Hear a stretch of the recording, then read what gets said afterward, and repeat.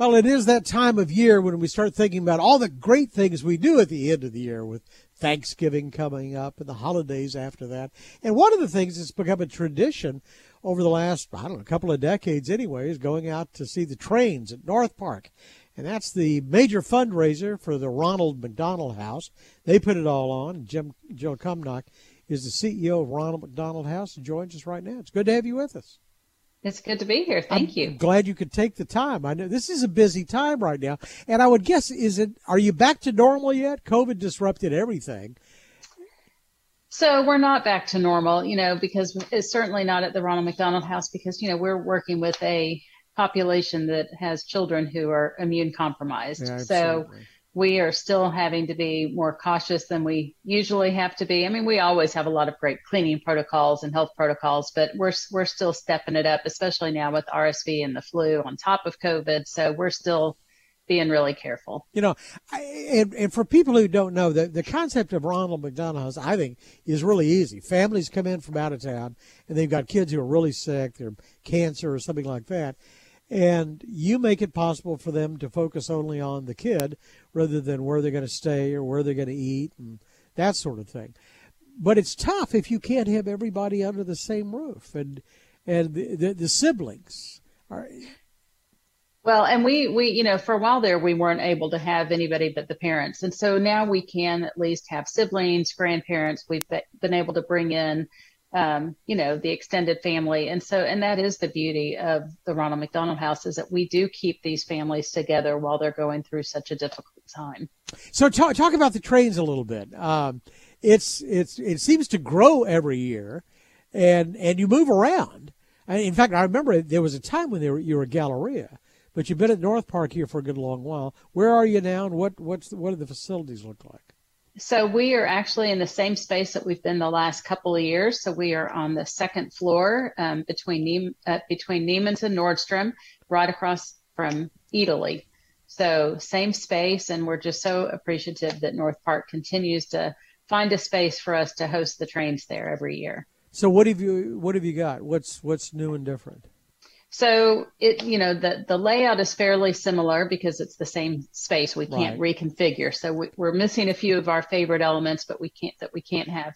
But there's always new buttons to push and new things to see. We have brought back, because it's been so popular, our little scavenger hunt, where our train engineers hide some fun little things throughout the exhibit for kids and adults to look for, which is kind of fun. So you might find Spider-Man or Batman or all different kinds of characters throughout the exhibit. So that's kind of a fun thing to get to do. But it's always, to me, it's just really taking the time to look at the detail, because it's pretty impressive. And one of my favorites is New York City and the Grand Central Terminal. And really, from the kid's eye view, you see things that an adult doesn't see, because you can see kind of the subway running through the tracks down kind of below the top level. And it's pretty impressive, the detail that goes into this thing.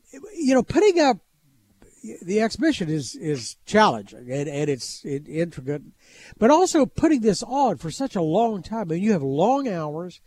You're already open. You're going to be open, through Christmas? And we're actually open through January 6th. Good. So this is the longest that our exhibit will ever have been open. And it's just because of how the holidays are falling this year and when school districts are out for the winter break. And so we're staying open exceptionally long. And you're dealing with a whole lot of volunteers. I mean, that must be a staggering number for that much time and over that lengthy period. It's probably about 1,200 volunteers. Wow. Because we have, 3 different shifts and can have, 8 to 10 volunteers per shift. And we have one exhibit manager and train engineers that are there, but everybody else that's there to help are all volunteers. And this is all involves training, I would guess, in advance. Well, we train the volunteers on site when they get there. So, and then there's the exhibit manager who is there to support them and answer any questions that pop up. And then are you still using those cattle prods to keep the lines straight? No, not so much. And, depending on the time of the day, you can walk right in. There are, times during the day where there is a line out into the mall, because it is a very popular thing to go do during the holidays. And we've been around since 1987 doing this. And so we have parents who are bringing their kids, and the parents themselves came when they were kids. And so it's now multi-generational. So that's interesting. So since 87, and Ronald McDonald House opened, started in 1981?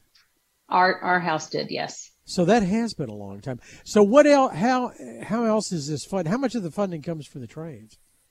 So about 25% of our total budget comes from the trains. Then so you have a golf tournament, right? Oh yeah, we do. Yeah, this is the most significant fundraiser we have, and I don't know what we'd do without it. But yeah, we have a few other fundraisers. The Addison Rotary puts on a golf tournament for us. We have a gala.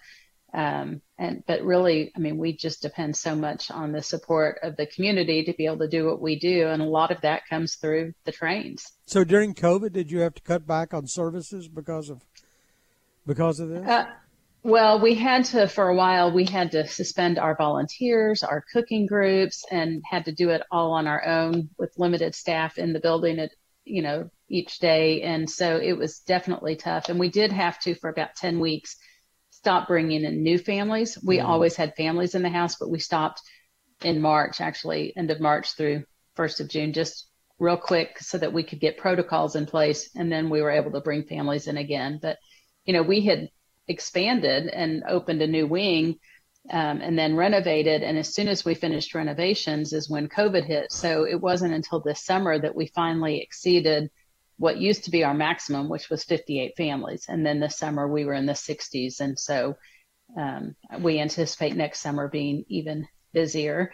And we think we'll be into the 70s. We hope we don't get into the 80s, or we didn't build enough rooms, because that was kind of a growth plan. So hopefully we don't grow too quickly. Right.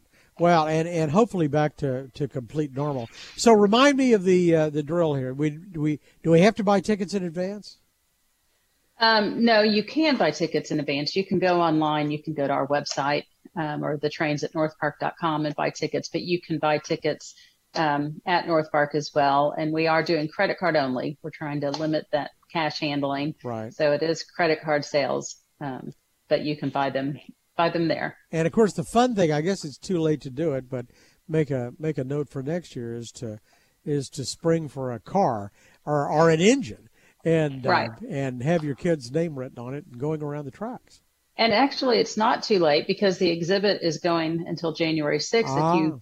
If you order a rail car by the middle of December, it can still be on the tracks before the exhibit closes. If you do it after that, we can still paint it. It just may not get to the exhibit in time to run on the tracks. Oh, that'll be fun. All right. Well, we can't wait to see the trains at North Park back running again. Jill Cumnock is the CEO of Ronald McDonald House, and we always look forward to our visit, at least annually. All the best. Yes. Thank you very much. Thanks a lot. For more of our conversation, go to krld.com/CEO. I'm David Johnson, News Radio 1080 KRLD.